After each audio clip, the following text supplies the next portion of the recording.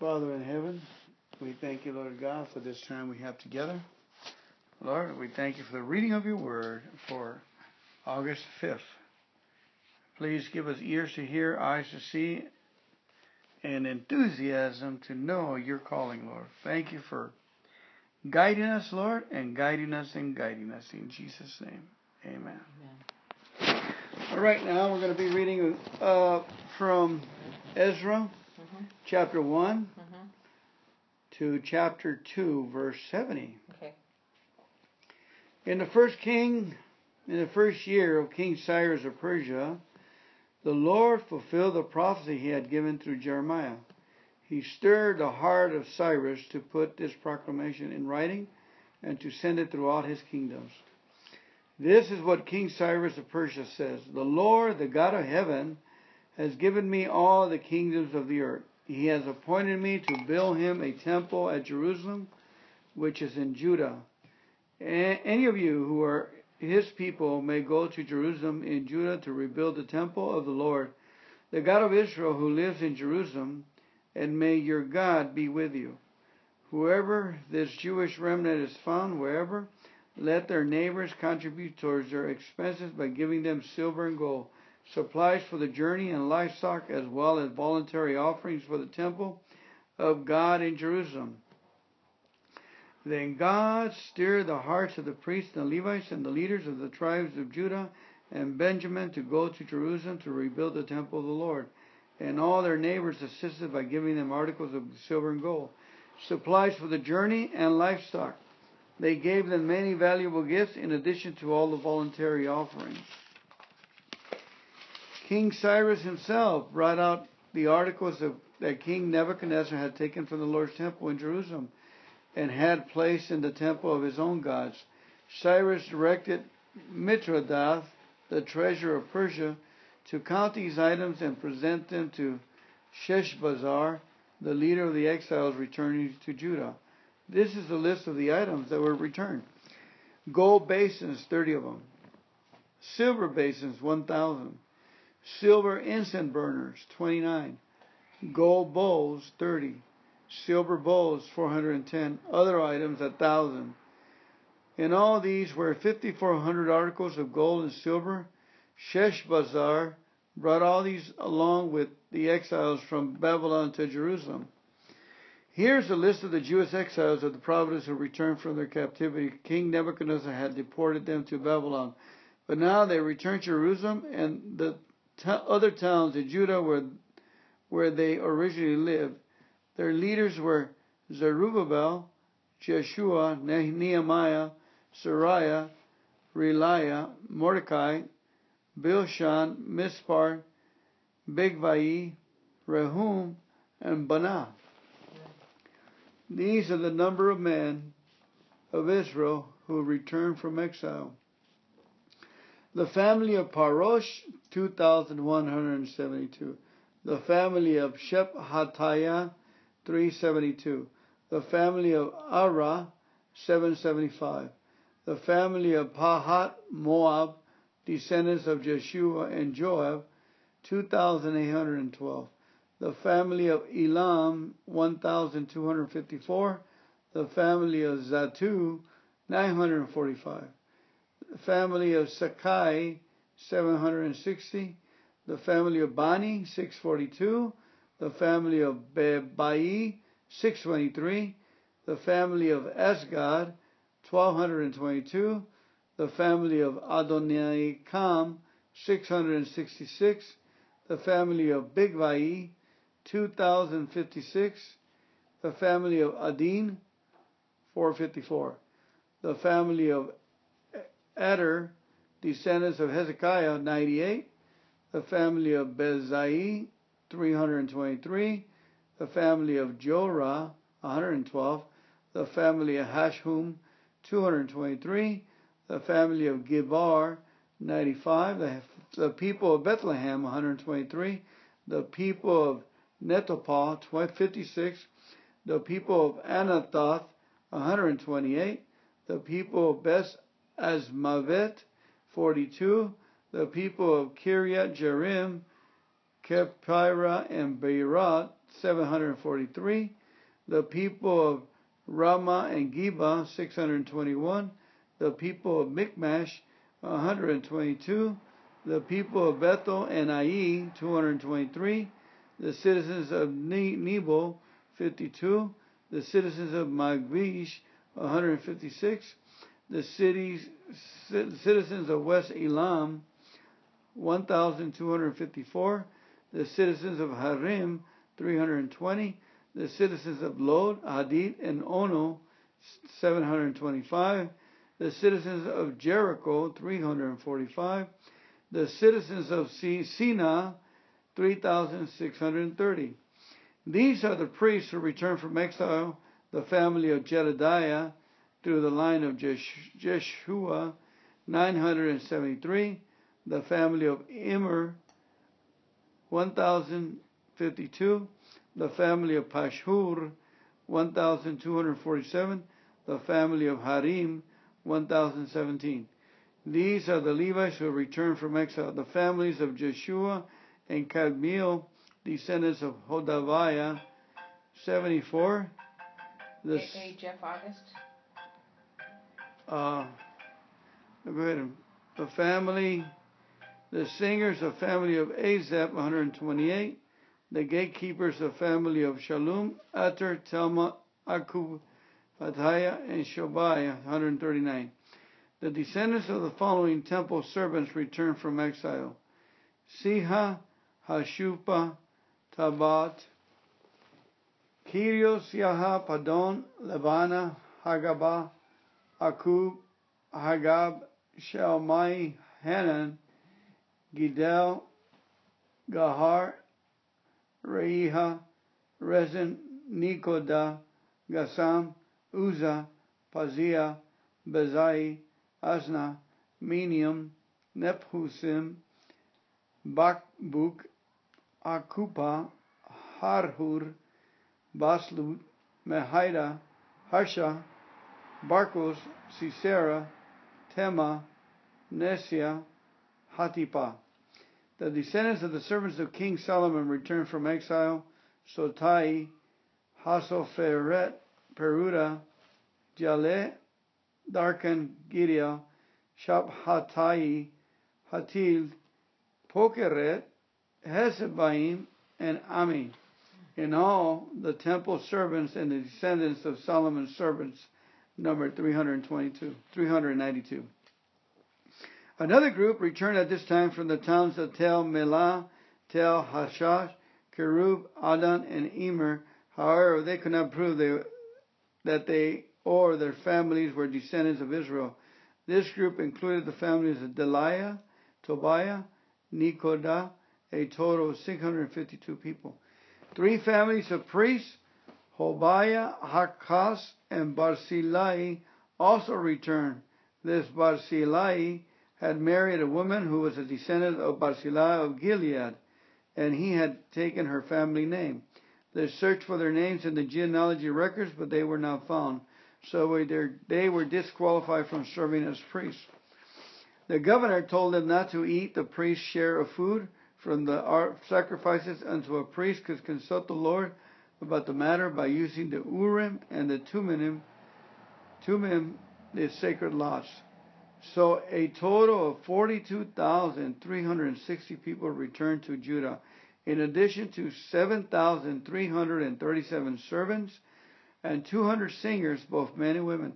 They took with them 736 horses, 245 mules, 435 camels, and 6,720 donkeys. When they arrived at the temple of the Lord in Jerusalem, some of the family leaders made voluntary offerings towards the rebuilding of God's temple on its original site, and each leader gave as much as he could. The total of the gifts came to 61,000 gold coins, 6,250 pounds of silver, and 100 robes for the priests. So the priests, the Levites, and the singers, the gatekeepers, and the temple servants, and some of the common people settled in villages near Jerusalem. The rest of the people returned to their own towns throughout Israel. Amen. Today's study from Ezra Many Jews chose to go to Jerusalem, but many more chose to remain in Babylon rather than return to their homeland. The journey back to Jerusalem was difficult, dangerous, and expansive, lasting over 4 months. Travel conditions were poor. Jerusalem and the surrounding countryside were in ruins, and the people living in the area were hostile. Persian records indicate that many Jews in captivity had homes, businesses, and relatives. Returning to Jerusalem would have meant giving up everything they had and starting over. Many people couldn't bring themselves to do that. They prefer wealth and security to the sacrifice that God's works would require. In this way, God gleaned the people who were committed to Him. At one time, God's people had been 12 tribes. Then it was just 2, Benjamin and Judah.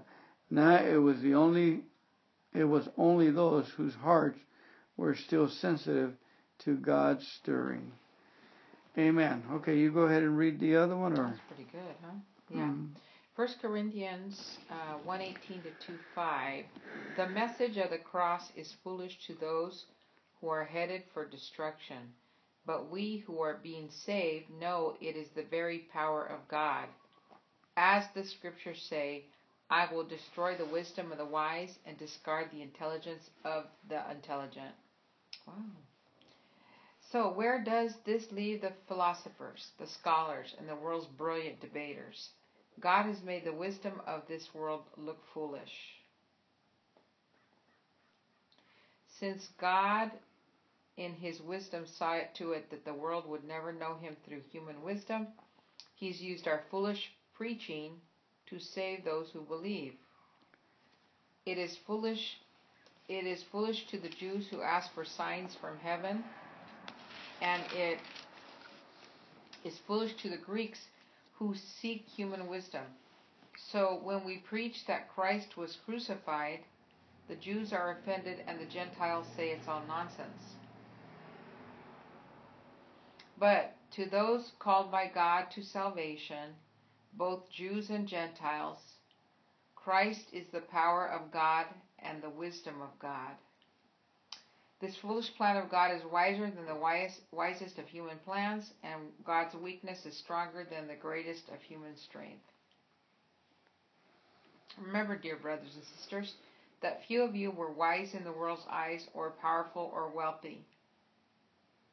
When God called you, instead God chose things the world considered foolish in order to shame those who think they are wise. And He chose things that are powerless to shame those who are powerful. God chose things despised by the world, things counted as nothing at all, and used them to bring nothing what the world considers important. As a result, no one can ever boast in the presence of God. God has united you with Christ Jesus for our benefit. God made Him to be wisdom itself. Christ made us right with God. He made us pure and holy, and He freed us from sin. Therefore, as the scriptures say, if you want to boast, boast only about the Lord. Amen. When I, Paul, first came to you, dear brothers and sisters, I didn't use lofty words and impressive wisdom to tell you God's secret plan. For I decided that while I was with you, I would forget everything except Jesus Christ, the one who was crucified. I came to you in weakness, timid and trembling, and my message and my preaching were very plain. Rather than using clever and persuasive speeches, I relied only on the power of the Holy Spirit. I did this so you would trust not in human wisdom, but in the power of God. Amen. Amen. Amen. That's a beautiful. I'm glad. I like the way you read it. Today's study, many Jews consider the good news of Jesus Christ to be foolish. Jesus had not restored David's throne the way they expected. They believed the real Messiah would be a conquering king, accompanied by signs and miracles. Rather than overthrowing Rome, Jesus was executed as a criminal. How could a criminal be a savior? Greeks, too, considered the good news foolish. They did not believe in a bodily resurrection. They did not see in Jesus the powerful characteristics of the mythical gods, and they believed no reputable person could be crucified. To them, death was a defeat, not a victory. Good news of Jesus Christ still sounds foolish to many. Our society values power, influence, and money. Jesus came as a humble poor servant. Our culture flaunts accomplishment and success, while Jesus was executed as a criminal, a failure. How could a humble poor failure bring the good news? It does seem foolish. Jesus' good news is for those who have faith, and I add, Jesus' good news is for those who are called by my Father in heaven. This faith seems foolish because it grows out of weakness and need. We realize that we can't depend on ourselves, only in humble recognition of our need for God and trust can begin. Amen. Yeah, that's amazing. You know, this is one scripture that just really popped out at me. It's in 30. God has united you with Christ Jesus for our benefit. God made him to be wisdom itself. But this is the one I really latched onto. Christ made us right with God. He made us pure and holy, and he freed us from sin. Therefore, as the scriptures say, if you want to boast only about the Lord. So that's so cool because Christ made us holy. I don't have to be holier than, I don't get more holy because Christ already made me holy. Amen. And he already freed me from sin and he made me pure. So, I am there. I am with him. I am already, that's part of my inheritance. And there's it's in the Word. Amen. The Word. Don't let anybody else tell you otherwise. See, over here it says, Christ is the power of God and the wisdom of God. And then back here, God has united you with Christ Jesus for our benefit. God made him to be wisdom itself. It's beautifully said. When you worship Jesus, you're worshiping wisdom itself.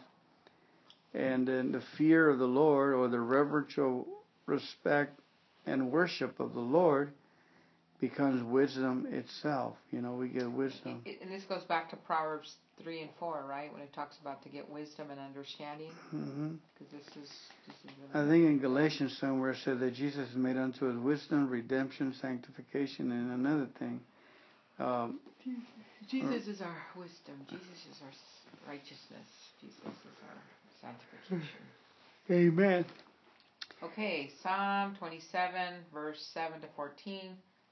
Respond to God's invitation by opening your heart to his teaching. Amen. Hear me as I pray, O Lord. Be merciful and answer me. My heart has heard you say, come and talk with me. And my heart responds, Lord, I am coming. Do not turn your back on me. Do not reject your servant in anger. You have always been my helper. Don't leave me now. Don't abandon me, O God of my salvation. Even if my father and mother abandon me, the Lord will hold me close. Teach me how to live, O Lord. Lead me along the right path, for my enemies are waiting for me. Do not let me fall into their hands, for they accuse me of things I've never done. With every breath they threaten me with violence. Yet I am confident I will see the Lord's goodness while I am here in the land of the living. Amen. That's worth repeating. Yet I'm confident I will see the Lord's goodness while I'm here in the land of the living. Amen. Amen. Wait patiently for the Lord. Be brave and courageous. Yes, wait patiently for the Lord. Proverbs 20:22 to 23 says, don't say, I will get even for this wrong. Wait for the Lord to handle the matter. The Lord detests double standards. He's not pleased by dishonest scales. Amen. When it says, yes, I am confident I will see the Lord's goodness. And then, while I am here in the land of the living, wait patiently for the Lord. Be brave and courageous. No matter what's going on, yes, wait patiently for the Lord. So there is a coming, a belief, a strengthening that Jesus gives you the confidence, but we have to be skillful in waiting and receiving. Amen. the Lord's coming. Amen. Amen. Thank you, Lord, for your beautiful word, Lord. We take it, we receive it in Jesus' name, and we believe it. Hallelujah. Amen.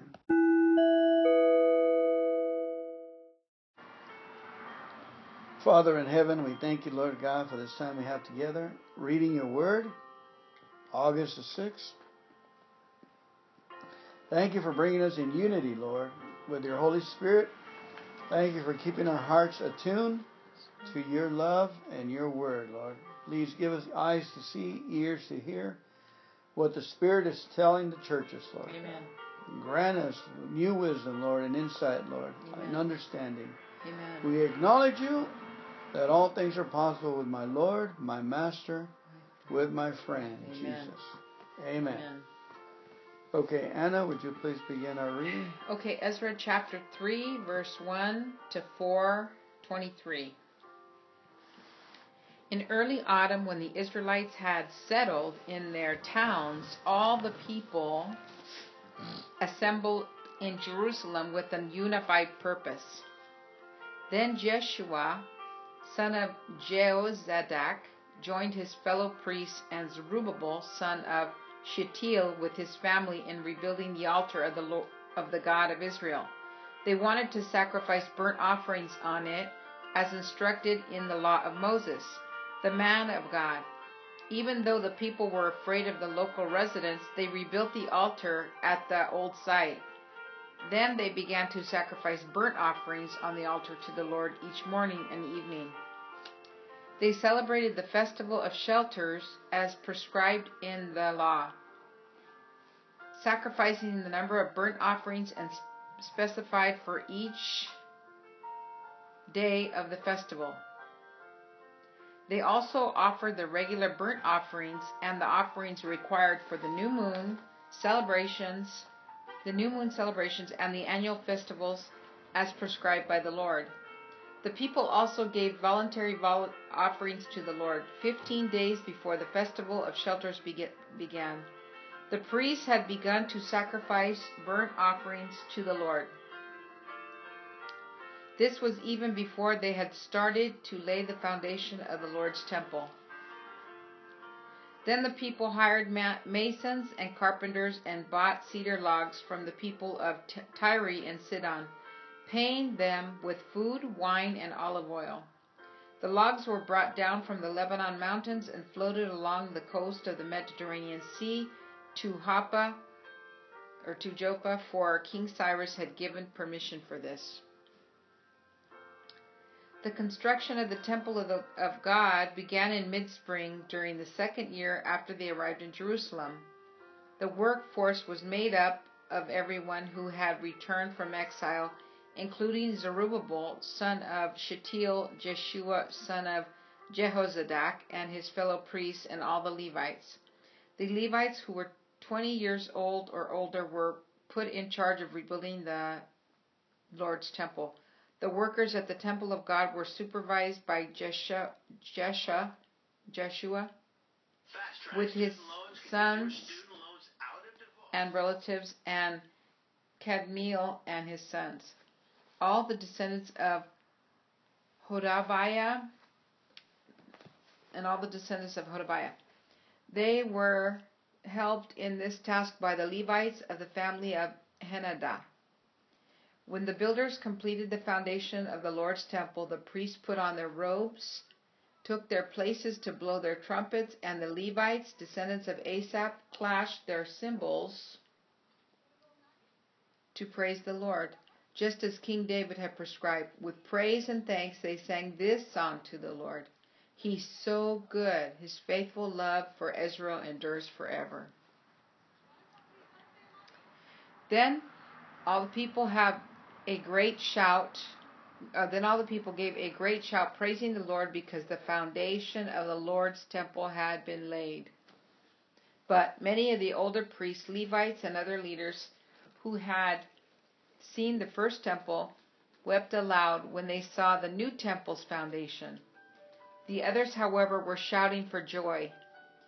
The joyful shouting and weeping mingled together in a loud voice that could be heard far in the distance.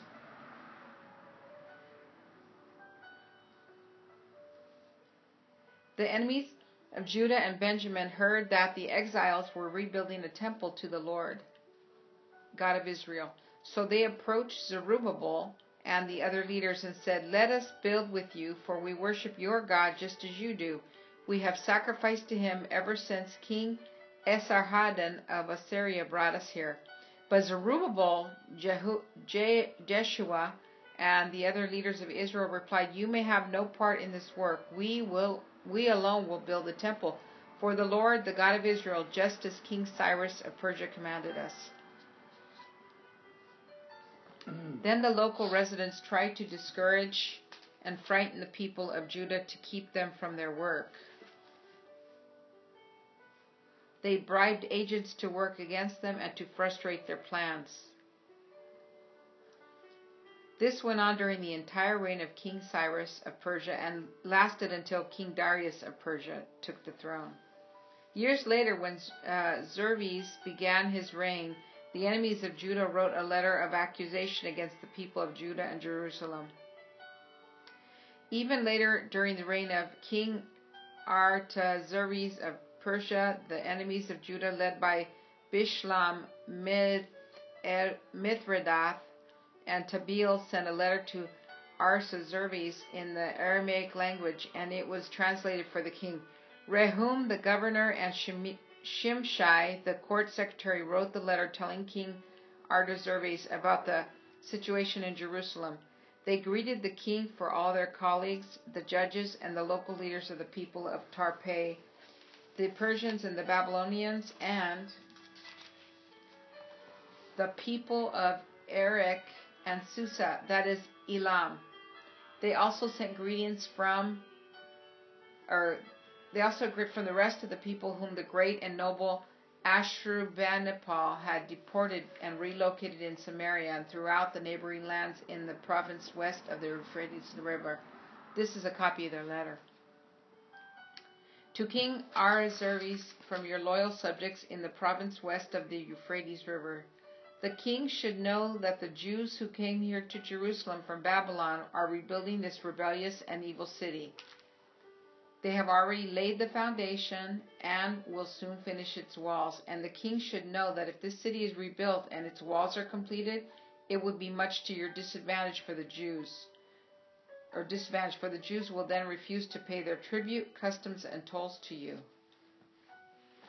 Since we are your loyal subjects and do not want to see the king dishonored in this way, we have sent the king this information. We suggest that a search be made in your ancestors' records, where you will discover what a rebellious city this has been in the past. In fact, it was destroyed because of its long, troublesome history of revolt against the kings and countries who controlled it. We declare to the king that the city is rebuilt and its walls are completed. The province west of the Euphrates River will be lost to you. Then King Artaxerxes sent this reply. To Rehum, the governor, Shimshai, the court secretary, and their colleagues living in Samaria and throughout the province west of the Euphrates River, greetings. The letter you sent has been translated and read to me. I ordered a search of the records and found that Jerusalem has indeed been a hotbed of insurrection against many kings. In fact, rebellion and revolt are normal there. Powerful kings have ruled over Jerusalem and the entire province west of the Euphrates River, receiving tribute, customs, and tolls. Therefore, issue orders to have these men stop their work. That city must not be rebuilt except at my express command. Be diligent and don't neglect this matter, for we must not permit the situation to harm the king's interests. When this letter from King Artaxerxes was read to Rehum, Shimshai, and their colleagues, they hurried to Jerusalem. Then, with a show of strength, they forced the Jews to stop building. Whoa. Okay. Okay, you want to go 1 Corinthians chapter 2, verse 6 to 33 and 4? Is that good? You want me to read? I'll read. Okay. Yet when I, Paul, am among mature believers, I do speak with words of wisdom, but not the kind of wisdom that belongs to this world or to the rulers of this world, who are soon forgotten. No, the wisdom we speak of is the mystery of God, His plan that was previously hidden, even though He made it for our ultimate glory before the world began. But the rulers of this world have not understood it. If they had, they would not have crucified our glorious Lord. That is what the scripture means when they say, no eye has seen, no ear has heard, no mind has imagined what God has prepared for those who love Him. But it was to us that God revealed these things by His Spirit, for His Spirit searches out everything and shows us good, deep secrets, God's deep secrets. No one can know a person's thoughts except a person's own spirit, and no one can know God's thoughts except God's own Spirit. And we have received God's Spirit, not the world's spirit, so we can know the wonderful things God has already given us. When we tell you these things, we do not use words that come from human wisdom. Instead, we speak words given to us by the Spirit, using the Spirit's word to explain spiritual things. But people who aren't spiritual can't receive these truths from God's Spirit. It all sounds foolish to them, and they can't understand it. For only those who are spiritual can understand what the Spirit means.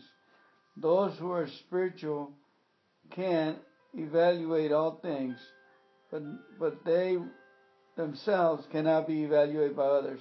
For who can know the Lord's thoughts? Who knows enough to teach Him? But we understand these things, for we have the mind of Christ. Amen. Dear brothers and sisters, when I was with you, I couldn't talk to you as I would to spiritual people. I had to talk as though you belonged to this world, or as though you were infants in the Christian life. I had to feed you with milk, not with solid food, because you weren't ready for anything stronger. And you still aren't ready, for you are still controlled by your sinful nature.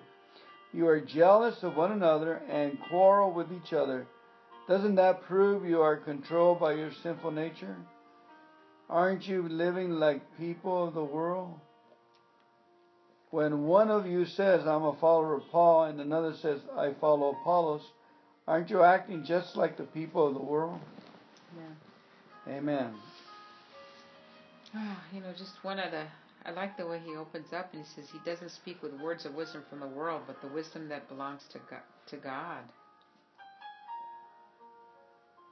And then at this part, it says, His plan that was previously hidden, even though He made it for our ultimate glory before the world began. Okay, but it said, this is what the scriptures mean when they say, no eye has seen, no ear has heard, and no mind has imagined what God has prepared for those who love Him. Isn't that awesome? Amen.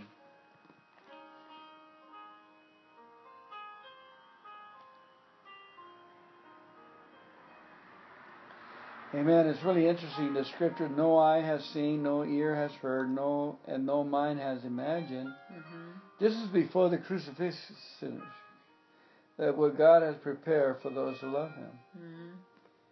We always think it's when we pray, they use it out of context. It's going to go into the future, that we haven't heard, no mind has imagined. Right. But, right here it says this was before Jesus that God was prophesying. Right. He had you can't even fathom what He's going to do with Jesus in our lives, right? That's why they didn't know it. Hallelujah. Wow, good point. Yeah. Now I know, Okay, Psalms 28, verses 1 through 9. It says, give thanks to God for hearing your prayers and bringing justice to His people. Lord, we thank You for salvation. We thank You for hearing our prayers and bringing justice to Your people. Thank You for Your gift of Jesus Christ. Amen. Amen. Beautiful. I pray to You, O Lord, my rock. Do not turn a deaf ear to me. For if You are silent, I might as well give up and die. Listen to my prayer for mercy as I cry out for You for help. as I lift my hands towards your holy sanctuary. Do not drag me away with the wicked, with those who do evil, with those who speak friendly words to their neighbors, while planning evil in their hearts. Give them the punishment they so richly deserve. Make it out in proportion to their wickedness. Pay them back for all their evil deeds. Give them a taste of what they have done to others. They care nothing for what the Lord has done or for what his hand have made. So he will tear them down, and they will never be rebuilt. Praise the Lord, for he has heard my cry for mercy. The Lord is my strength and shield. I trust him with all my heart. He helps me, and my heart is filled with joy. I burst out in songs of thanksgiving. The Lord gives his people strength. He is a safe fortress to his anointed king. Save your people, bless Israel, your special possession. Lead them like a shepherd and carry them in your arms forever. Amen. Hallelujah. Amen. Proverbs 20:24-25. The Lord directs our steps, so why try to understand everything along the way? Amen. The Lord is directing our steps, so why try to understand everything that happens along the way? Amen. Don't trap yourself by making a rash promise to God and only later counting the costs. Amen. Thank you, Lord, for the reading of your word. We receive it. We admit to it. We say, yes, yes, yes. We admit to your word in Jesus' name. Amen. Amen. Father in heaven, we thank you for the opportunity to come before you, Lord, and seek your face, Lord. We seek you, Lord, and your word, Lord. Bless us, Lord God, as it is today. Lord, August the 7th, bless your word, given ears to hear and eyes to see, Lord. Thank you that we're your children and you love us, Lord, and you said you'll never leave us nor forsake. Where two are gathered together in the name of Jesus Christ, there you will be in the midst, Lord, and you give us that promise, Lord. We ask you to be here, be in your word, be in our midst, be alive in our hearts, Lord, and teach us how to pray and be closer to you, Lord. We thank you for this reading in Jesus' name. Hallelujah. Praise the Lord. Go ahead, Anna. Would you like to start? I'm going to start with go ahead and lower it a little bit. Ezra That's 4:24. a little too much. Oh, finish. Okay. Sorry. Ezra 4:24 to 6:22. And today's the 5th. Oh, August the 7th. Belly laugh. So the work on the temple of God in Jerusalem had stopped, and it remained at a standstill until the second year of the reign of King Darius of Persia. At that time, the prophets Haggai and Zechariah, son of Iddo, prophesied to the Jews in Judah and Jerusalem. They prophesied in the name of the God of Israel, who was over them. Zerubbabel, son of Shealtiel, and Jeshua, son of Jehozadak, responded by starting again to rebuild the temple of God in Jerusalem. And the prophets of God were with them and helped them. Amen. But Tattenai, governor of the province west of the Euphrates River, and Shethar, Bozenai, and their colleagues soon arrived in Jerusalem and asked, "Who gave you permission to rebuild this temple and restore this structure?" They also asked for the names of all the men working on the temple, but because their God was watching over them, the leaders of the Jews were not prevented from building until a report was sent to Darius, and he returned his decision. This is the copy of the letter that Tattenai, the governor, Shethar, Bozenai, and the other officials of the province west of the Euphrates River sent to King Darius. To King Darius, greetings. The king should know that we went to the construction site of the temple of the great God in the province of Judah It is being rebuilt with specially prepared stones, and timber is being laid in its walls. The work is going forward with great energy and success. We ask the leaders, who gave you permission to rebuild this temple and restore this structure? And we demanded their names so that we could tell you who the leaders were. This was their answer: we are the servants of the God of heaven and earth, and we are rebuilding the temple that was built here many years ago by a great king of Israel. But because our ancestors angered the God of heaven, he abandoned them to King Nebuchadnezzar of Babylon, who destroyed this temple and exiled the people to Babylonia. However, King Cyrus of Babylon, during the first year of his reign, issued a decree that the temple of God should be rebuilt. King Cyrus returned the gold and silver cups that Nebuchadnezzar had taken from the temple of God in Jerusalem and had placed in the temple of Babylon. These cups were taken from that temple and presented to a man named Sheshbazzar, whom King Cyrus appointed as governor of Judah. The king instructed him to return the cups to their place in Jerusalem and to rebuild the temple of God there on its original site. So this Sheshbazzar came and laid the foundations of the temple of God in Jerusalem. The people have been working on it ever since, though it is not yet completed. Therefore, if it pleases the king, we request that a search be made in the royal archives of Babylon to discover whether King Cyrus ever issued a decree to rebuild God's temple in Jerusalem. And then let the king send us his decision in this matter. So King Darius issued orders that a search be made in the Babylonian archives, which were stored in the treasury. But if it was at the fortress of Ecbatana. There's no if, babe, but okay, it was. But it was at the fortress at Ecbatana in the province of Media that a scroll was found. This is what it said: Memorandum. In the first year of King Cyrus's reign, a decree was sent out concerning the temple of God at Jerusalem. Let the temple be rebuilt on the site where Jews used to offer their sacrifices, using the original foundations. Its height will be 90 feet, and its width will be 90 feet. Every 3 layers of specially prepared stones will be topped by a layer of timber. All expenses will be paid by the royal treasury. Furthermore, the gold and the silver cups which were taken to Babylon by Nebuchadnezzar from the temple of God in Jerusalem must be returned to Jerusalem and put back where they belong. Let them be taken back to the temple of God. So King Darius sent this message: Now therefore, Tattenai, governor of the province west of the Euphrates River, and Shethar-Bozenai, and your colleagues and other officials west of the Euphrates River, stay away from there.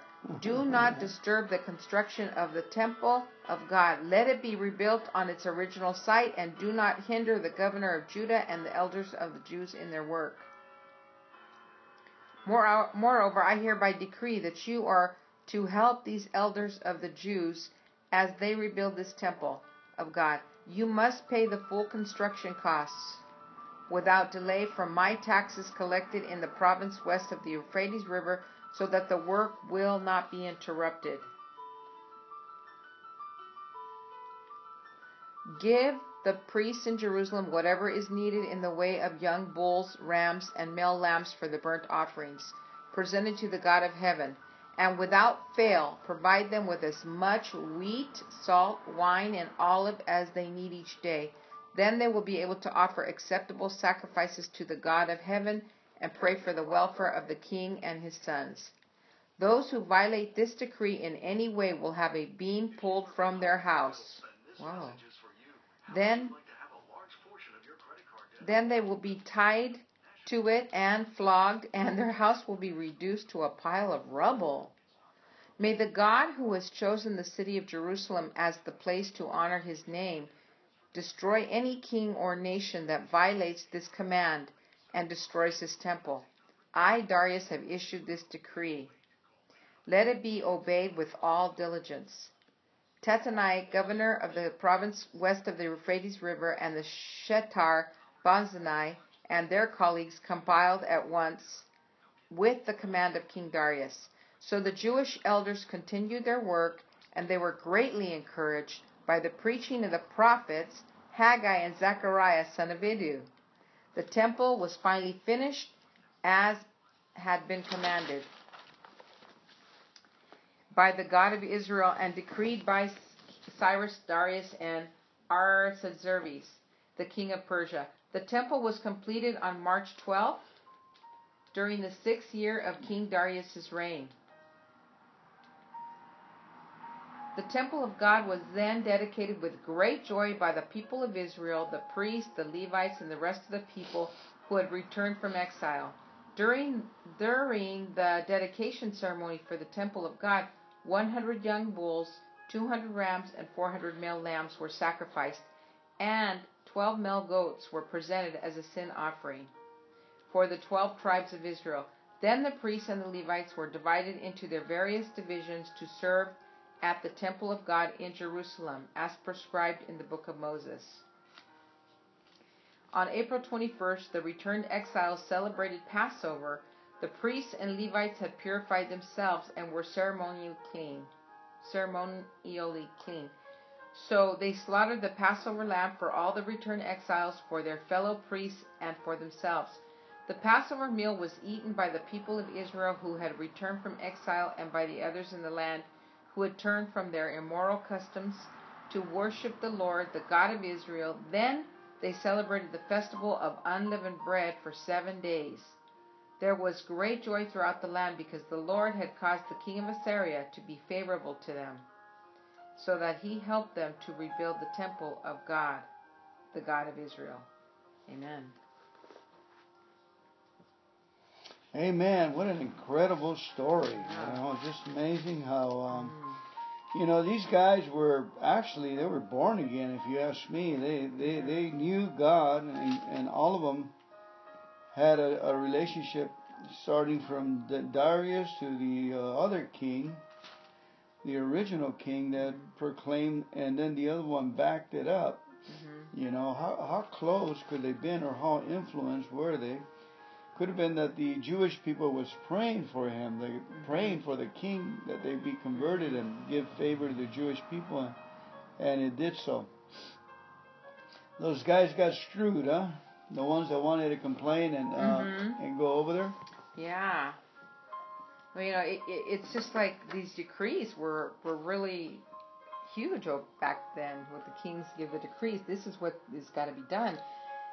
Just like in the book of Esther, when the king issued the decree that all the Jews were going to be killed, and that decree was going to stand no matter what. So these decrees are like cast in stone, and they can't violate them, because what would happen to them? It says, those who violate this decree in any way will have a beam pulled from their house, okay? Then they'll be tied to it and flogged, and their house will be reduced to a pile of rubble. Amen. Let's go ahead and read the studies. There's 2 studies here. The most asked question, why was Israel's second temple so significant?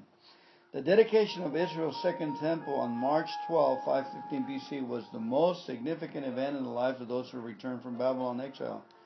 Now they could worship and praise God in the same manner that their ancestors had worshipped before the exile. Now God's requirement for covenant relationship with Him could be fulfilled. A high priest could go into God's presence once a year on the Day of Atonement to sprinkle the blood of the nation's sins.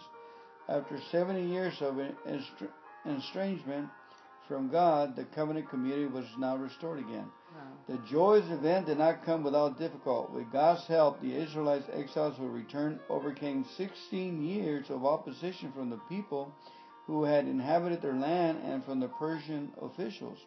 Their enemies made every attempt to discourage them, but the Israelites completed rebuilding the temple and re-established worship through patience, persistence, and strong prophetic encouragement. Beautiful. Amen. Yes, Lord. Ezra 5, 1 through 5, and 6:14. The dedication of the temple demonstrated that God can accomplish His will through a small group of people who set their priorities on pleasing Him and who trust Him to provide the resources to fulfill His promises. Ezra 6:8, Haggai 2:7-8. Instead of focusing on what little they had, the people of God trusted in what He could provide.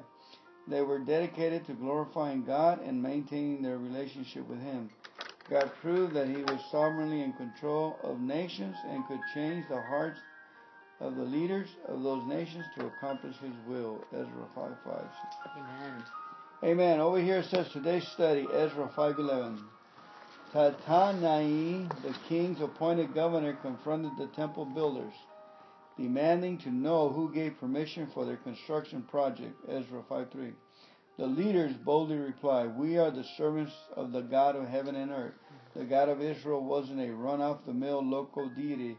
He was God over kings and kingdoms. Amen. The book of Ezra carefully shows how God used foreign kings as His instrument for His own purpose. Beautiful. God has stirred the hearts of Cyrus to return God's people to Jerusalem and fund the rebuilding of God's temple. Ezra 1:1.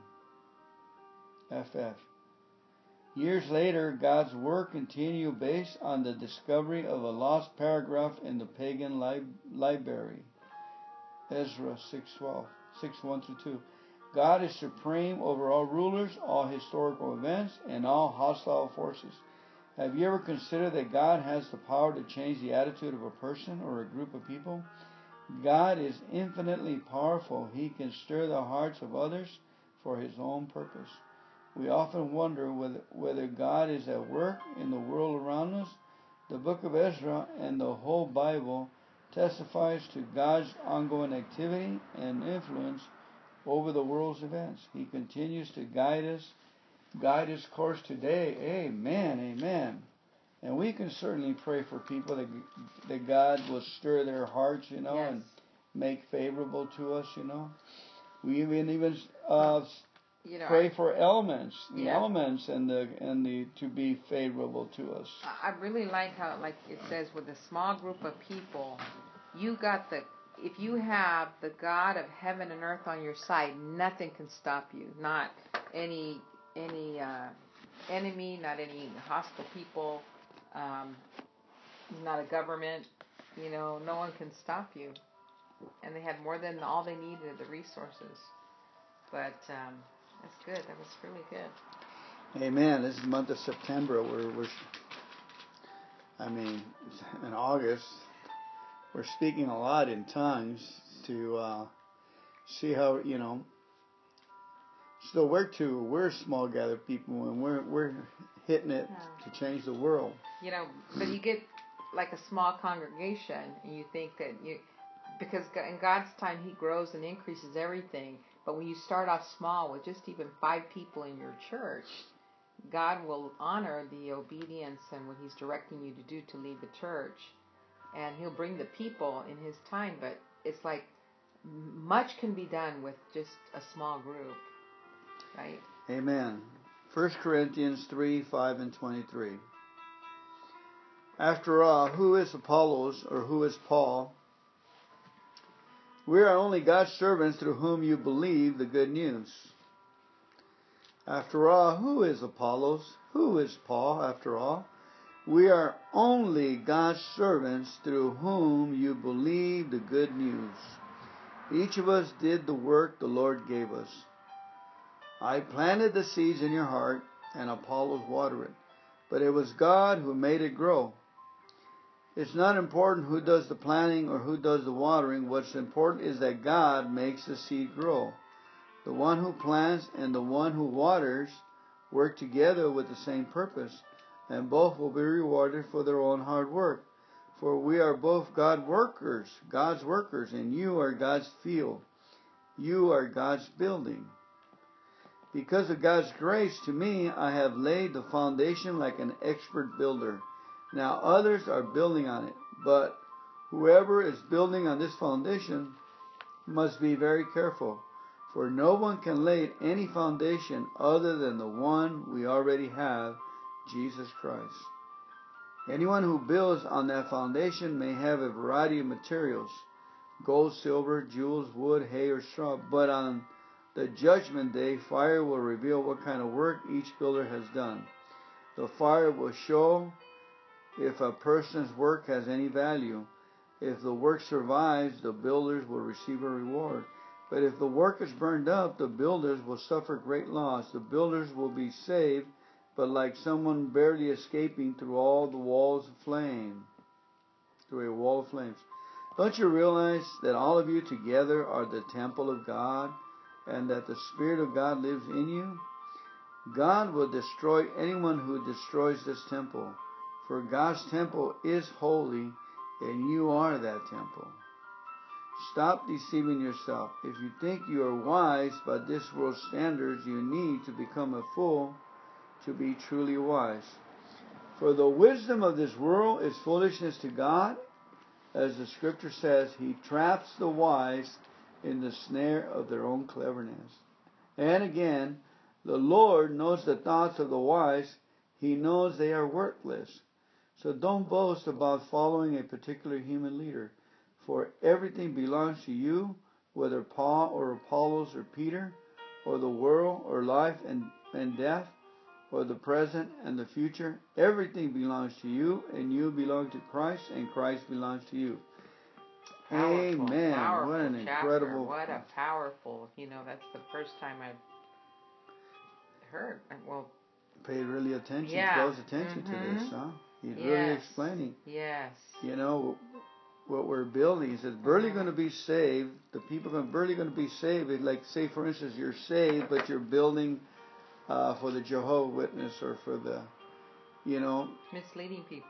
Yeah, you're trying to do good, but, you're taking, I don't know. Let's see what it's, today's study, 1 Corinthians on 3:9 says. Paul uses two images to explain his thinking: planting and building. Beautiful. Humans have seeds and soil, but God produces the field. Humans offer effort and resources, but God makes them into a temple that endures. What is Paul trying to communicate? Without God, believers cannot become an abundant harvest. Beautiful. Without Christ, God's people will deteriorate and crumble. Whoa. While the Corinthians argue about the seed or that stone, they were completely ignoring the God of fields and foundations. They were lacking what they needed most. Are you depending on a pastor, a parent, or a friend to nurture your growth? Paul says to depend on God first and foremost to provide what you need. Are you working for God's church by your own strength? Paul says such a building cannot stand for long. Only as we look to God for what we need, and only as we depend on Christ to support us. Only as we look to God for what we need, and only as we depend on Christ to support us, can we do anything that will last. If the work survives, the builders will receive a reward. 1 Corinthians 3:14. In other words, our work will only bring a reward as we depend on God in everything we do. Wow. Amen. I'd like to do something special right now and kind of like read this in the easy to read version, just for the fact because I think it's so awesome when it says at the end, the Lord knows the thoughts of the wise. He knows they're worthless, so don't boast about following a particular human. Everything belongs to you and belongs to Christ, and Christ belongs to God. But let me go ahead and read it in the easy to read. Yes? Yeah, well, just one point on number 10. It says, because of God's grace to me, I have laid the foundation like an expert builder. Okay, because of God's grace. Now others are building on it, but whoever is building on this foundation must be very careful. For no one can lay any foundation other than the one we already have, Jesus Christ. That is very important, because then it goes on to talk about Amen. but it says anyone who builds on that foundation may use a variety of materials: gold, silver, jewels, wood, hay, or straw. But on the judgment day, fire will reveal what kind of work each builder has done. The fire will show if a person's work has any value, and if the work survives, that builder will receive a reward. But if the work is burned up, the builder will suffer great loss. He'd barely be saved, didn't it say Yeah. The builder will be saved, but like someone barely escaping through the wall. Remember I told you that those flames. near-death experiences, people were saying that the angel, his guy said he was in hell, and an angel came and he was prompting them to. Don't you remember when you were 8 years old and you were at the Bible camp, and you said yes? Who did you say yes? Who did you call upon? And then and Jesus. Wait a minute, Jesus. And as soon as I said Jesus, the angel grabbed me and pulled me out of hell. That's what it's saying right there. See, the guy got Jesus, but he built on a different foundation and it burnt. And he barely got saved. I mean, if he wouldn't have remembered. Wow. So that was God's extra mercy going out to save someone. May I read easy to read version? Yes. Is Apollo so important? Is Paul so important? We are only servants of God who help you believe. Beautiful, huh? Each one of us did the work God gave us to do. I planted the seed and Apollos watered it, but God is the one who made the seed grow. So the one who plants is not important and the one who waters is not important. Only God is important because He is the one who makes things grow. The one who plants and the one who waters have the same purpose, and each one will be rewarded for his own work. We are workers together for God, and you are like a farm that belongs to God. If you are a house that belongs to God, like an expert builder, I built the foundations of that house. I used the gift that God gave me to do this. Other people are building on that foundation, but everyone should be careful how they build. The foundation that has already been built is Jesus Christ, and no one can build any other foundation. People can build on that foundation using gold, silver, jewel, wood, grass, or straw, but the work that each person does will be clearly seen because the day will make it plain. Because the day will make it plain. That day will appear with fire, and the fire will test everyone's work. If the building they put on the foundation still stands, they will get rewarded. But if their building is burned up, they will suffer loss. They will be saved, but it will be like someone escaping from a fire. You should know that you yourself are God's temple. God's Spirit lives in you. If you destroy God's temple, God will destroy you. Because God's temple is holy, you yourself are God's temple. Wow. Don't fool yourself. Whoever thinks they are wise in this world should become a fool. That's the only way they can be wise. I say this because the wisdom of this world is foolishness to God. And the scripture says He catches those who think they are wise in their own clever traps. The scripture also says the Lord knows the thoughts of the wise. He knows that their thoughts are worth nothing. So there is not a person on earth that any of you should be boasting about. Everything is yours. Paul, Apollos, Peter, the world, life, death, the present, and the future. All these are yours. And you belong to Christ, and Christ belongs to God. Amen. I remember that. When I was reading up on, I forget what I was looking up. Near-death experience, I think it was the same thing. It talked about this young girl who went out, she was out for 4 hours or something, and she was shown the people that are in hell. And one of them, she said, was John Paul, Pope John, the last pope.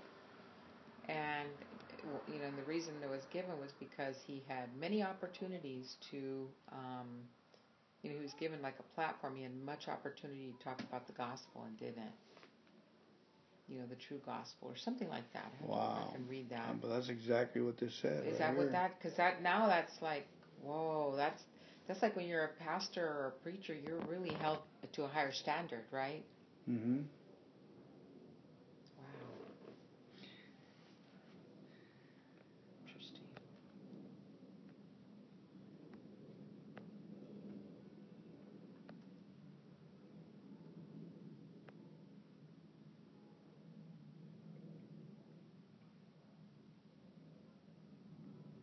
Don't you realize, this is the Message Bible, 16 says, You realize, don't you, that you are the temple of God and God Himself is present in you?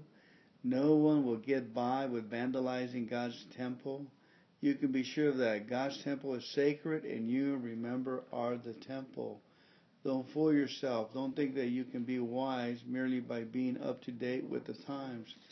Be God's fool. That's the path to true wisdom. What the world calls smart, God calls stupid. It is written in Scripture. He exposes the chickenery of the chick. The master sees through the smoke screens and the know-it-alls. I don't want to hear any of you bragging about yourself or anyone else. Everything's already yours as a gift. Paul, Apollos, Peter, the world, life, death, the present, the future, all of it is yours. And you are privileged to be in union with Christ, who is in union with God. Amen. Isn't that beautiful? Mm-hmm. Okay, would you please let me go ahead and read the Psalms and Proverbs for the day? Sure. Praise God for His stunning greatness and for His reign of peace. Psalms 29, 1 through 11. Praise you, God, for your stunning greatness and for your reign of peace. Honor the Lord, you heavenly beings. Honor the Lord for His glory and strength. This is verses 1 through 11. Psalm 29. Honor the Lord for the glory of His name. Worship the Lord in the splendor of His holiness. The voice of the Lord echoes above the sea. The God of glory thunders. The Lord thunders over the mighty seas. The voice of the Lord is powerful. The voice of the Lord is majestic. The voice of the Lord splits the mighty cedars. The Lord shatters the cedars of Lebanon. He makes Lebanon's mountain skip like a calf. He makes Mount Hermon leap like a young wild ox. The voice of the Lord strikes with bolts of lightning. The voice of the Lord makes the barren wilderness quake. The Lord shakes the wilderness of Kadesh. The voice of the Lord twists mighty oaks and strips the forest bare. In His temple, everyone shouts, Glory! In His temple. Now we are the temple, so inside our own hearts we can shout glory inside our temples. The Lord rules over the flood waters. The Lord reigns as King forever. The Lord gives His people strength. The Lord blesses them with peace. Amen. Hallelujah. Proverbs 20, 26 and 27. A wise king scatters the wicked like wheat, then runs his threshing wheel over them. The Lord lights penetrate the human spirit, exposing every hidden motive. The Lord's light penetrates the human spirit, exposing every hidden motive. Man, there's speaking in tongues. Amen. Yeah. One thing that was in Corinthians at the beginning, it reminded me when Jesus in the book of John, when he was talking about the one who plants, and then there's a harvester who reaps. And this says, it's not important who does the planting or who does the watering. What's important is that God makes the seed grow. The one who plants and the one who waters work together with the same purpose. Right? So kind of Jesus said that in the book of John. But you know that he said it's a given. Wake up. You got to have a V8. Mm-hmm. Paul is saying, I mean, it's so obvious that we're having miracles here. People have change of heart. Right. That's Jesus. Don't let it go over your head. You know, you're plainly you can see that you've been changed. You have you're a new spirit. You're a new person. Worship God. Be God's fool. Enjoy the benefits. And I like it. Very simple. Amen. The gospel is extremely simple, and this is the way Paul put it. It says, we're a holy temple, helping to build the houses of God. And that's it. With the foundation of Jesus Christ. Yeah. Because of Jesus, there's someone home. With the light of the world is in our hearts. Amen. Why do we do this day and night, early in the morning, 4:30 in the morning, till 8 o'clock? We're hitting it hard. Because why?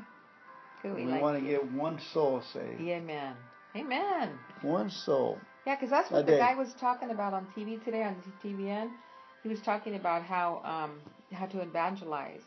And he was asking people, how do they do it? And I guess it was these people who, waited till the stoplight stopped, and then they ran over there to the car, and then they gave him a scripture, and then, and so he was just it was very interesting what he was saying. It's very important that one salvation takes place. You know, that the labors are few, and the harvest is great. So every morning on our iPhone, it's going to go off, and we're going to pray for the 150 million laborers that will, for their success will go off today.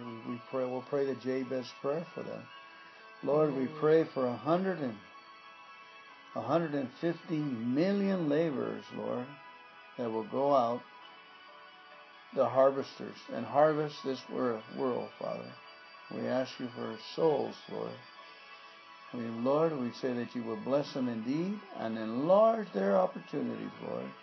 That your hand, witness, will be upon them, that you will keep them from evil, that it will not harm them.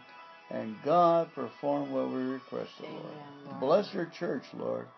Bless more than 100. Bless the 2 billion Christians that are out there, Lord, that they will go out there when we will all evangelize the 5 billion that are left. In Jesus' name.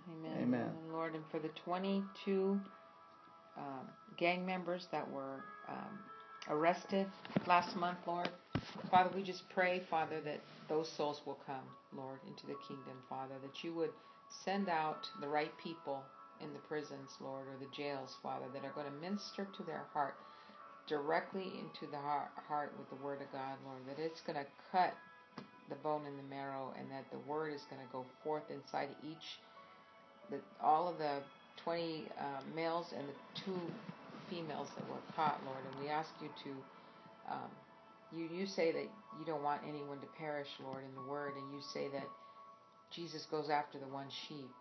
And we just ask you, Father, to surround them with your light, Lord, your presence, Lord, where they're at.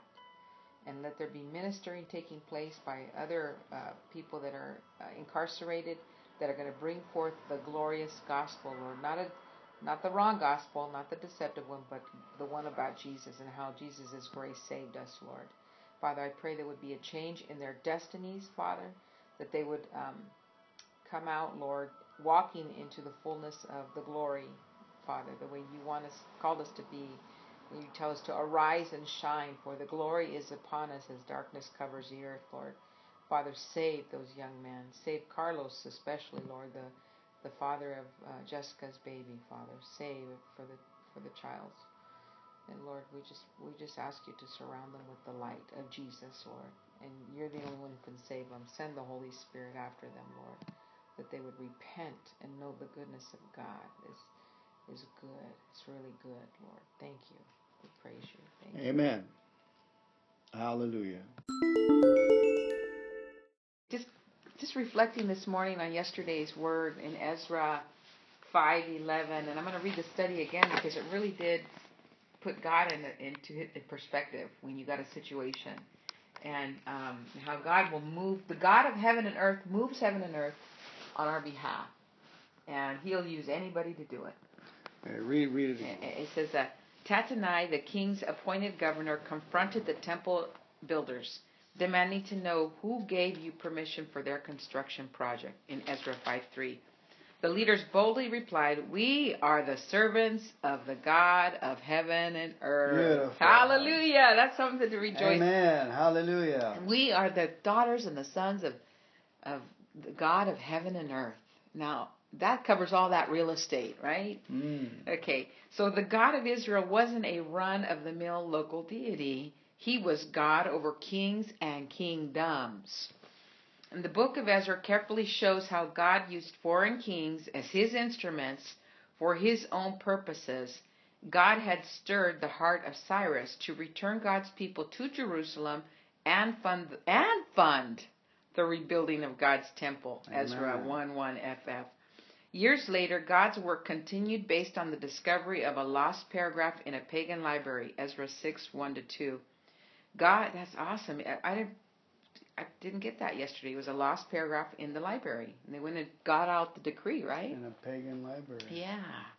Wow, I missed that. Thank you, God. God is supreme over all rulers, all historical events, and all hostile forces. Amen. Amen Praise to that. God. Hallelujah. God is supreme. Because He's not like over all rulers of our history. You know, that'll put something on your T. Open your sinuses. Only because we see it. We see it and we read about it, you know. Yeah. You know, when God says, I hold the pillars firm when they shake on the earth, in the basis. You know, why don't we sink? You know, the earth's core is about the size, when you bite an apple and you see the little red peel, that's about the size of the dirt as compared to the water and the insides of the earth. But, you know, we're on a very, very thin crust. And, you know, people just take it for granted. And God says, I hold the pillars. When the earthquake happens, I hold the pillars in His word. So, you know, we're so well taken care of, you know. And God, it's awesome to be at this stage where we keep getting revelation. Well, we can appreciate the magnitude of God and how huge He is, right? I mean, I think that in our little world down here, we tend to kind of close things out as people and see things narrowly and not from the godly perspective of what God can do. You know, it just said here that He's supreme being over kingdoms and all the earth and heaven and earth. That's everything. That there's no little crevice over there or a little speck over there that is uncovered, that is not covered by God. So Amen. it's like, you want to talk about real estate?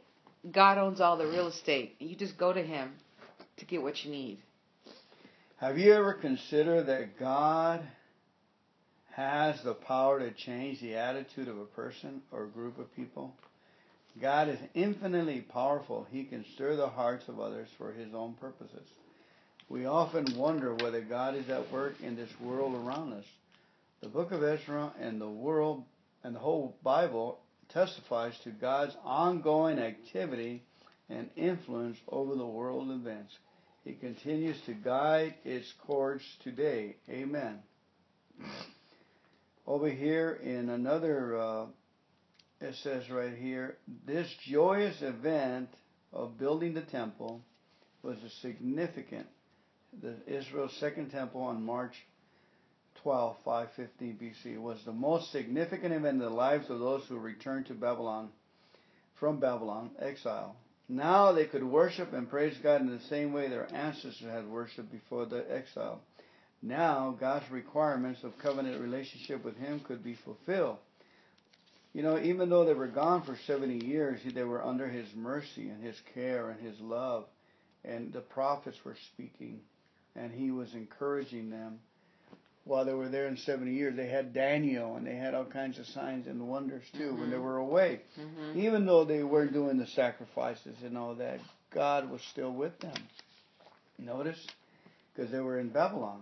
So they came and they rebuilt the temple. Now they're going to start over the requirements. The high priest could go into God's presence now once a year on the Day of Atonement to sprinkle the blood in the nation's sins, for the nation's sins. After 70 years of estrangement from God, then the covenant community was now restored. This joyous event did not come without difficulty. With God's help, the Israelites exiles who returned overcame 16 years of opposition from the people who had inhabited their land and from Persian officials.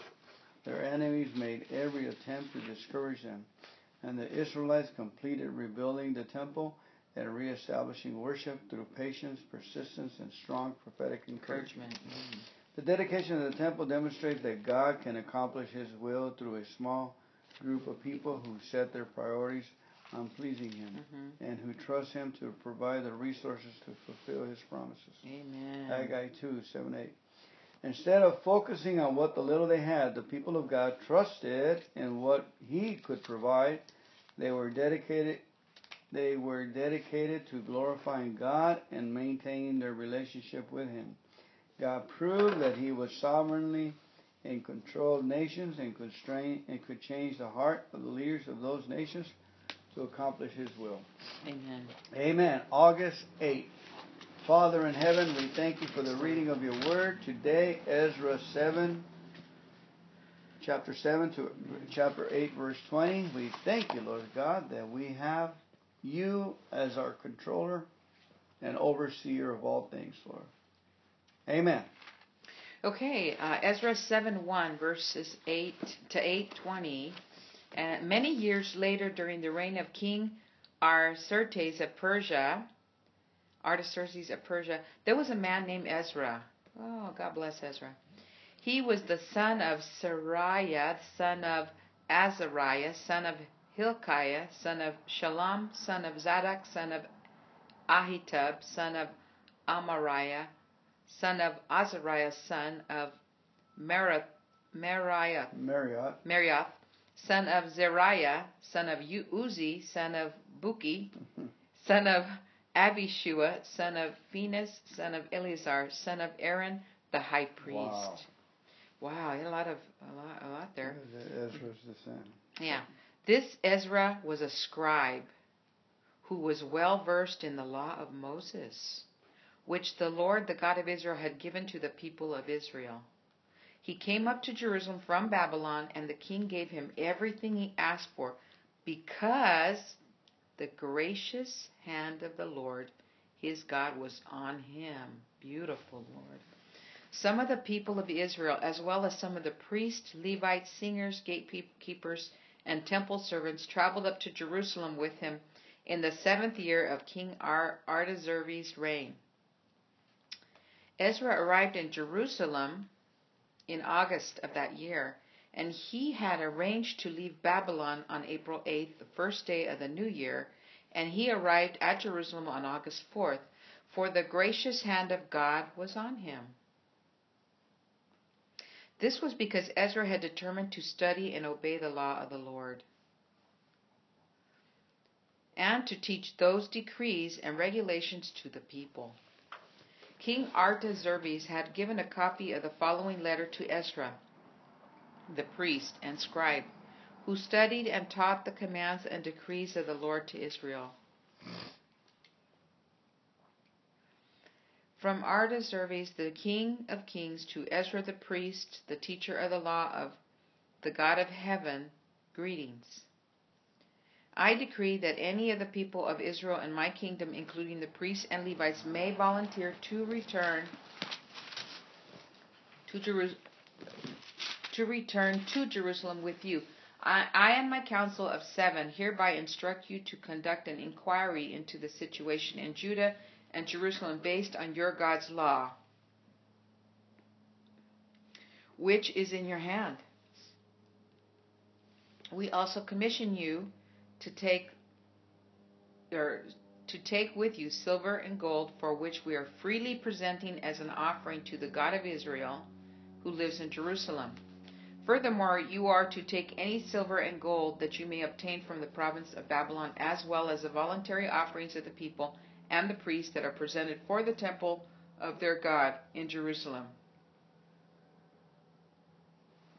Okay.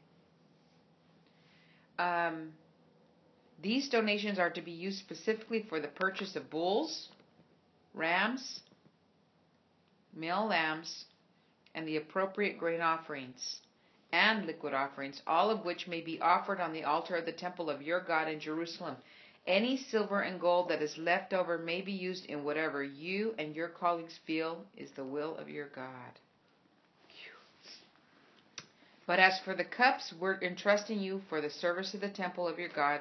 Deliver them all to the God of Jerusalem. If you need anything else for your God's temple or any similar needs, you may take it from the royal treasury. I, Artaxerxes the king, hereby send this decree to all the treasurers in the province west of the Euphrates River. You are to give Ezra the priest and teacher of the law of God of heaven whatever he requests of you. You are to give him up to 7,500 pounds of silver and 500 bushels of wheat, 550 gallons of wine, 550 gallons of olive oil, and an unlimited supply of salt. Be careful to provide whatever the God of heaven demands for his temple. For why should we risk bringing God's anger against the realm of the king and his sons? I also decree that no priest, Levite, singer, gatekeeper, temple servant, or other worker in this temple of God will be required to pay tribute, customs, or toils of any kind. No priest. Okay, awesome. And you, Ezra, are to use the wisdom your God has given you to appoint magistrates and judges who know your God laws to govern all the people in the province west of the Euphrates River. Teach the law to anyone who does not know it. Anyone who refuses to obey the law of your God and the law of the king will be punished immediately, either by death, banishment, confiscation of goods, or imprisonment. Praise the Lord, the God of our ancestors, who made the king want to beautify the temple of the Lord in Jerusalem. And praise him for demonstrating such unfailing love to me by honoring me before the king, his council, and almighty nobles. All his mighty nobles.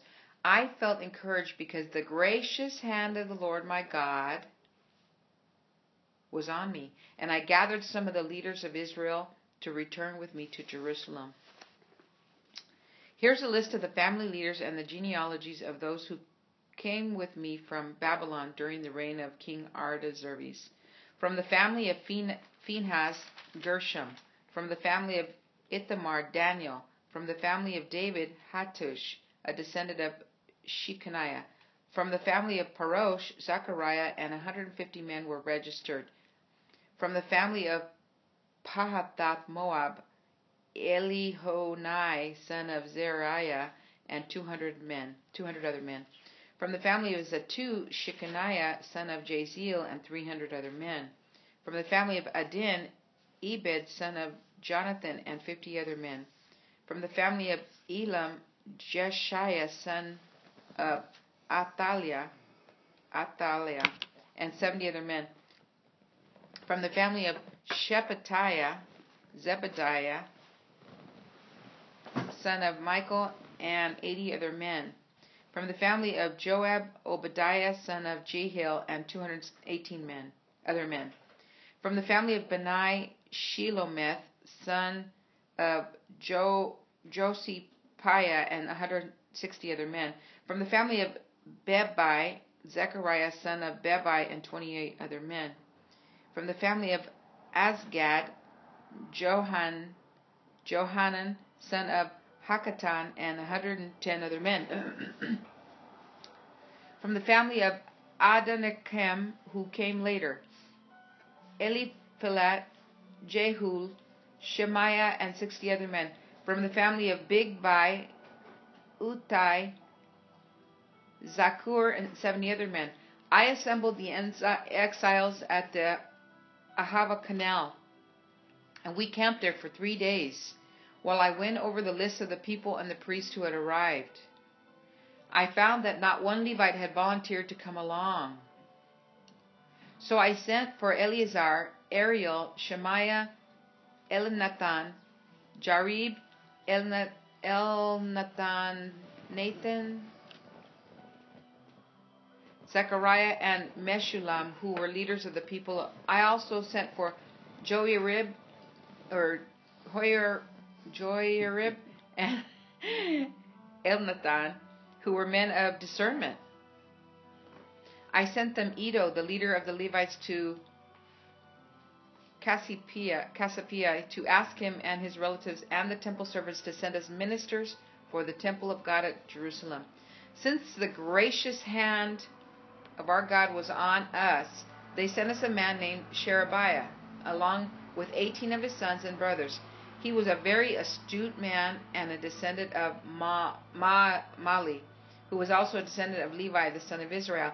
They also sent Hashabiah together with Jeshiah from the descendants of Mary, and 20 of his sons and brothers, and 220 temple servants. The temple servants were assistants to the Levites, a group of temple workers first instituted by King David and his officials. They were all listed by name. Wow. Amen. Let me read the study here, give you a chance to gather your thoughts. Okay. Ezra, today's study says, Ezra had honored God throughout his life. and God chose to honor him. Ezra praised God for all that God had done for him and through him. He acknowledged that God made the king want to beautify the temple. Ezra could have assumed that his own charisma had won over the king and his princess, but he gave the credit to God. We too should be grateful to God for whatever blessings come to us, and not think that we did it in our own power. To ignore God's role is to disregard one of Scripture's big ideas, that God is involved in our world and in our lives. God is not absent. Honor him for his role in your life, and remember to praise him for his help and protection. Hallelujah. Amen. Lord, we praise you for your help. We praise you for your protection. Amen. Lord, we just remember to praise you and thank you for your role in our lives, Lord, in our health, in our finances, Lord God, in what we say, what we do. Thank you for your involvement, Lord, and we acknowledge you, Lord God, that you love us and you're supremely careful with us, Lord, and we thank you for caring for us, Lord. We certainly are fragile, Lord. We thank you that we have nothing without you, Lord. We can't do a single thing without you, Jesus. We're just conduit, Lord. All we are is we get into your word and we just let it go to others in Jesus' name. Amen. Amen. Did you get lost a little bit on who was talking about? No. The number one thing throughout this, what we just read, I like how it described Ezra. It says, Ezra was a scribe who was well versed in the law of Moses. He knew the word of God, right? Amen. And it says here, which the Lord, the God of Israel, had given to the people of Israel. He came up to Jerusalem from Babylon, and the king gave him everything he asked for. Why? Because the gracious hand of the Lord was on him. Now, I underlined all the times I saw that. It was 1, 2. And Ezra, when he would praise the Lord, he said, Amen. The gracious hand of the Lord. It must be about 5 times that his God was on him. Yes. His God, his personal God. Right. So, Amen. Maybe when I say personal, it's because he's the one who spends the hours tapping into the presence of God. And it was well obvious that was on him, right? So, and he was to teach those decrees and regulations to the people of Israel. And then how the king backed him up so beautifully, here's what you need to give him. Because, he's a priest and teacher of the law of the God of heaven. Whatever he requests of you, give it to him. He listed out all the things that they should give him. And that they shouldn't have to... it says, I decree that no priest, Levite, singer, gatekeeper, temple servant, or other worker in this temple of God will be required to pay tribute, customs, or toils of any kind. Amen. Now, what kind of God is that? A God who supplies all that you need when you're doing his work, when you know his word and you honor God. Amen. Amen. But that to if me... you need anything else for God's temple or any similar needs, you may take it from the royal treasury. I saw that too. Woo! Hallelujah. Yeah. This is like a prosperity chapter, I think. Then the people are to put all the surrounding areas are to give to Ezra the priest 7,500 pounds of silver, 500 bushels of wheat, 550 gallons of wine, 550 gallons of olive oil, and an unlimited supply of salt. Amen. Hallelujah. Be careful to go over and above so we won't bring God's anger against the king and his sons. See how close he was to God? That he had to go over and above to get what God had impressed in his heart, in the king and the God's people. Woo! Man, it was a fear going in there, that God was God, and he showed himself.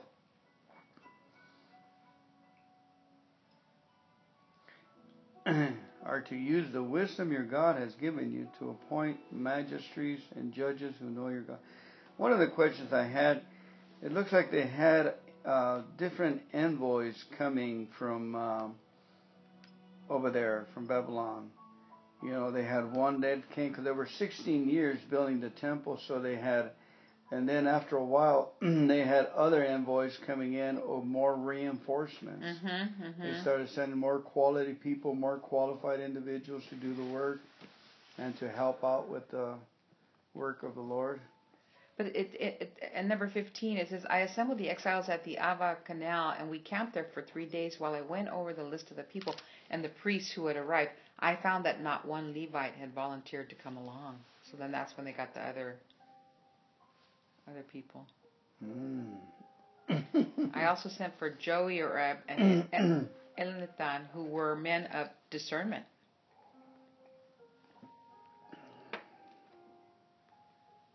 And I like, this is, okay, closes with this.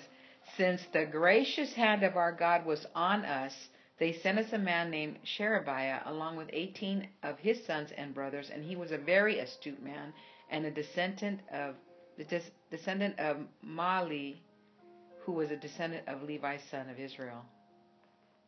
So it's like this whole thing that he's been entrusted to do because he knows God's word, and he's a man of honor. You know, God supplies the right people also in your ministry. Amen. Someone who can discern, and someone who's astute, and all the supply that you need to get the job done. How does that make you feel?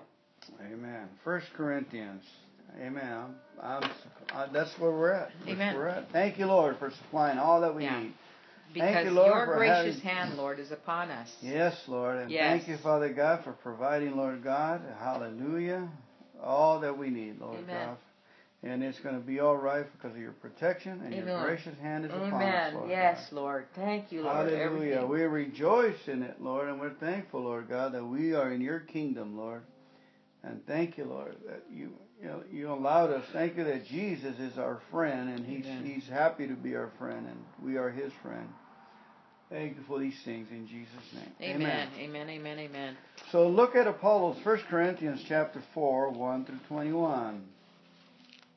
Okay, let me read the study first. Okay. Today's study. The Corinthians had split into various cliques, each following his favorable preacher. Paul, Apollos, Peter, each clique really believed it was the only one to have the whole truth and thus felt spiritually proud. Paul encourages the Corinthians to pay attention to what I have quoted from the scriptures, looking back at those Old Testament passages. Each had to do with knowledge, some sort of man-made ideas. In each case, men start out believing that they know is what is important. They know is what is important. Paul quotes these scriptures which point out the futility of starting there. Later, Paul offers the Corinthians an alternative. While knowledge makes us feel important, it is love that strengthens the church. 1 Corinthians 8:1. For Paul, love isn't simply better than knowledge, it's a way of life that is best for all. 1 Corinthians 12:31. In fact, Paul says love should be your highest goal. In one of the most famous passages, Paul writes, if I understood all of God's secrets, plans, and possess all knowledge, but didn't love others, I would be nothing. 1 Corinthians 13:2. Which is more important to you, having knowledge? What is more important, or having love? Oh, wow. 1 Corinthians chapter 2, 1 through 21. So look at Apollos and me, Paul, as mere servants of Christ, who have been put in charge of explaining God's mysteries. Now, a person who is put in charge as a manager must be faithful. As for me, it matters very little how I might be evaluated by you or by any human authority. I don't even trust my own judgment on this point. My conscience is clear, but that doesn't prove I'm right. It is the Lord himself who will examine me and decide. So don't make judgments about anyone ahead of time before the Lord returns, for he will bring out darkest secrets to light, and will reveal our private motives. Then God will give to each one whatever praise is due. Dear brothers and sisters, I have used Apollos and myself to illustrate what I've been saying. If you pay attention to what I have quoted from the scriptures, You won't be proud of one of your leaders in the expense of another. For what gives you the right to make such a judgment? What do you have that God hasn't given you? And if everything you have is from God, why boast if though it were not a gift? You think you already have everything you need? You think you're already rich? You have begun to reign in God's kingdom without us. I wish you really were reigning already, for then we would be reigning with you. Instead, I sometimes think God has put us as apostles on display, like prisoners of war at the end of a victory's parade, condemned to die. We have become a spectacle to the entire world, to people and angels alike. Our dedication to Christ makes us look like fools, but you claim to be wise in Christ. We are weak, but you are so powerful. You are honored, but we are ridiculed. Even now we go hungry and thirsty, and we don't have enough clothes to keep warm. We are often beaten and have no home. We work wearily with our own hands to earn our living. We bless those who curse us. We are patient with those who abuse us. We appeal gently when evil things are said about us. Yet we are treated like the world's garbage, like everybody's trash, right up to the present moment. I am not writing these things to shame you, but to warn you as my beloved children. For even if you had 10,000 others to teach you about Christ, you have only one spiritual father. For I became your father in Christ Jesus when I preached the good news to you. So I urge you to imitate me. That's why I have sent Timothy, my beloved and faithful child in the Lord. He will remind you of how I follow Christ Jesus, just as I teach in all the churches wherever I go. Some of you have become arrogant, thinking I will not visit you again, but I will come and soon, if the Lord lets me, and then I'll find out whether these arrogant people just give pretentious speeches or whether they really have God's power. For the kingdom of God is not just a lot of talk, it is living by God's power. The kingdom of God is not just a lot of talk. Yeah. It is living by God's power. Which do you choose? Should I come with a rod to punish you, or should I come with love and a gentle spirit? Amen. Awesome. You know, that's a contamination of everybody that becomes a Christian is they get their eyes because they get so blessed. I don't know, and then it says knowledge puffs up. And I remember being in the church and thinking we have the truth, and everybody else doesn't. And I started realizing that there's God's people all over the place, very loving. And the reason so many churches have different names is so you can identify where they're at. The Lutheran Church, the Presbyterian Church, they're all. Yeah. Amen. So we're in love. God is in charge. I just was wondering where he says here, I sometimes think God has put us apostles on display like prisoners of war at the end of a victor's parade, condemned to die. We have become a spectacle to the entire world, to people, it says, and angels alike. And angels alike. What is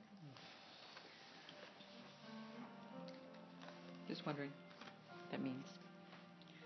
Well, it does say that Scripture does say that Paul, that Hebrews 12:1 says that we have people looking at us from heaven, are encouraging us to go. We also have we're made a little lower than the angels, right? So, but why is that such a spectacle? To the world, I understand, and to people, but to the angels, they know that there's work being done. You know what I mean? That you're. Well, probably the angels are. I don't know. It's the angels see everything, and they're probably the angels are baffled why they. I don't know. Good point.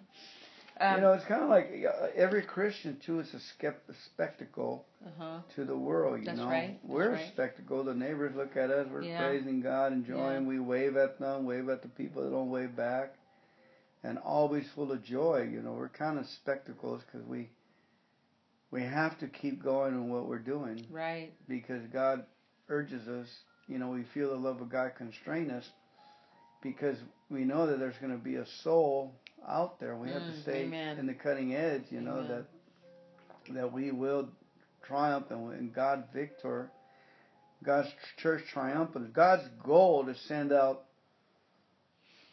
workers into the harvest is being accomplished. We are workers, and the beauty of the Jabez prayer is that this work we're doing now is that when we're out in the gas station, the grocery store, anywhere we're at, we run into people, we're able to drop a seed. We're either planting or harvesting. Planting or harvesting for the glory of God. Yeah. It's beautiful how he puts it. He said at the end here, it said, in 20, if the Lord lets me, then I'll find out whether these arrogant people just give pretentious speeches, or whether they really have God's power. And for the kingdom of God is not just a lot of talk, it is living by God's power. So I think that's beautiful. I want that. I want more. God's power is signs and wonders. Yes, operating signs and wonders, Holy Spirit. and then that's the only reason they gave Paul all the attention, because he was, he healed people. What's recorded? Imagine how much stuff was not recorded. Then night after night after night. But living by God's power, when you lay hands on somebody, they recover. You can cast out the enemy out of them. You're walking in words of knowledge. It's easy to see that prophetically. The people, once they get saved and they got it, and then you got a good charismatic speaker, they start thinking about and talking about other things. They go into other areas of proudness and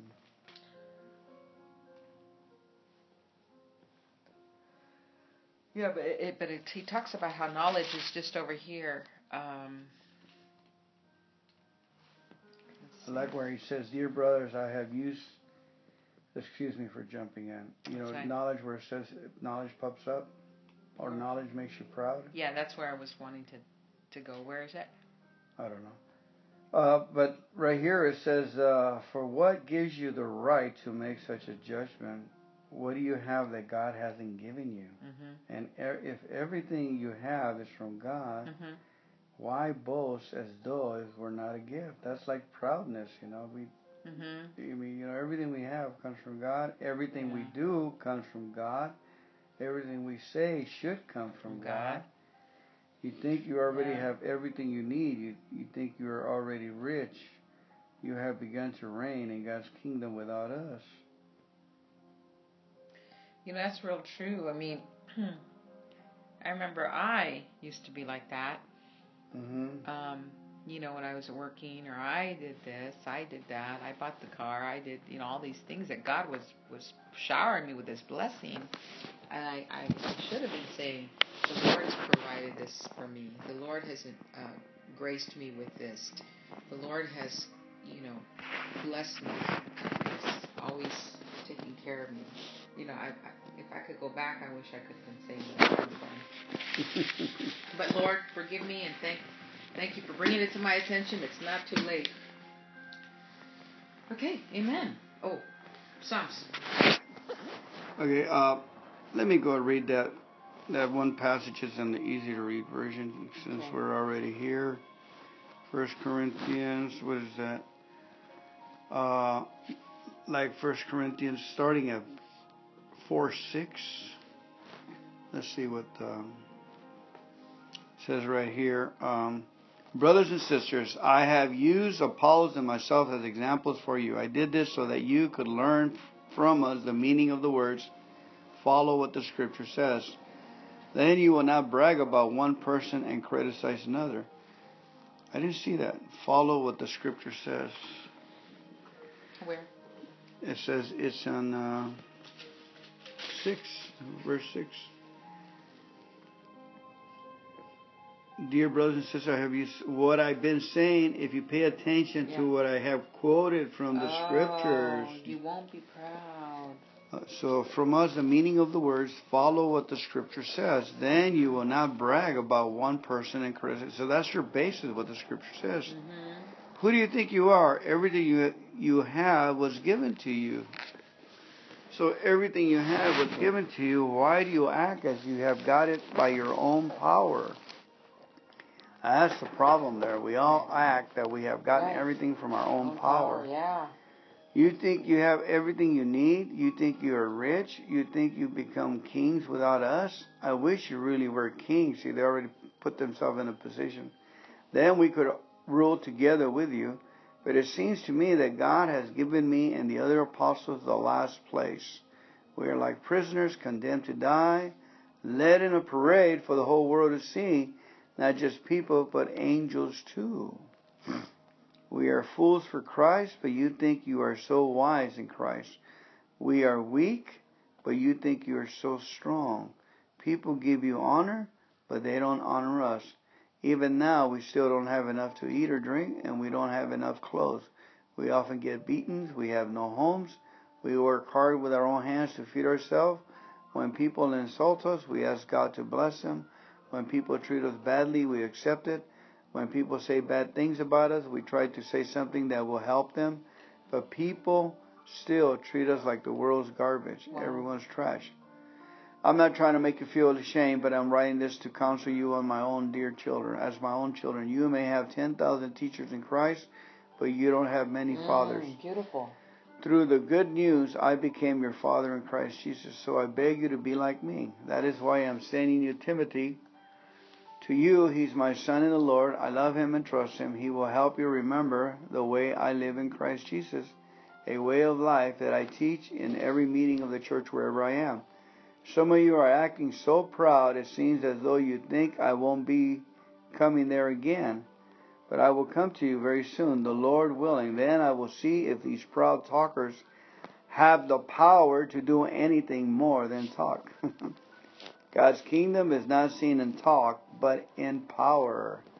Which do you want? That I come to you with punishment, or that I come to you with love and gentleness? Amen. Okay, let's go ahead and read Psalms and Proverbs, please. Okay. God, give praise for the life you have. Give God praise for the life you have and for His mercy and faithfulness. Lord, we praise you and we thank you for this life. We thank you for your constant mercy, Lord, when we were not with you. And thank you for your faithfulness for bringing us back, Lord. And now we can give you worship and praise and honor the way you are looking for, in spirit and in truth, Lord. And we praise you and we thank you for these things. Amen. Psalm 30, 1 through 12. I will exalt you, Lord, for you rescue me. You refuse to let my enemies triumph over me.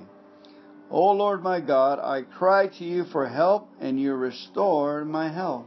Amen. You brought me up from the grave, O Lord. You kept me from falling into the pit of death. Sing to the Lord, all you godly ones. Praise His holy name, for His anger lasts only a moment, but His favor lasts a lifetime. Weeping may last through the night, but joy comes with the morning. When I was prosperous, I said, nothing can stop me now. Your favor, O Lord, made me as secure as a mountain. Then you turned away from me, and I was shattered. I cried out to you, O Lord. I begged the Lord for mercy, saying, what will you gain if I die, if I sink into the grave? Can my dust praise you? Can it tell of your faithfulness? Hear me, Lord, and have mercy on me. Help me, O Lord. You have turned my mourning into joyful dancing. You have taken away my clothes of mourning and clothed me with joy, that I may sing praises to you and not be silent. O Lord my God, I will give you thanks forever. Amen. I like where it says, O Lord my God, I cried to you for help, and you restored my health. Yes, amen. Brought me out of the grave, O Lord, and kept me from falling into the pit of death. For our salvation. He rescued us Amen. over our enemies in triumph. They would sing to the Lord, all you godly ones. Praise His holy name. For His anger lasts only a moment, but His favor lasts a lifetime. Amen. That's awesome. Weeping may last through the night, but joy comes in the morning. Amen. Look at this. When I was prosperous, I said, nothing can stop me now. Uh-huh. Prosperous and pride. Your favor, O Lord, made me as secure as a mountain. Then you turned away from me and I was shattered. What happened? Amen. You stopped being humble and you stopped. I cried out to you again, O Lord, and I begged the Lord for mercy, saying, what will you gain if I die, if I sink in the grave? Can my dust praise you? Can I tell if you're faithful ones? Can I tell your faithfulness? Hear me, O Lord, and have mercy on me, and help me, O Lord. And then you have turned my mourning into joyful dancing. You have taken away my clothes of mourning and clothed me with joy. Wow. That I may sing praises to you and not be silent. O Lord my God, I will give you thanks for it. And amazing that we all, as soon as we lose a lot of people in the church when they become prosperous, in AA when they become prosperous, you know, and I'm sure there's people who aren't in AA and not in the church but are prosperous, and they just keep, you know, it's when the turmoil comes that they turn to God.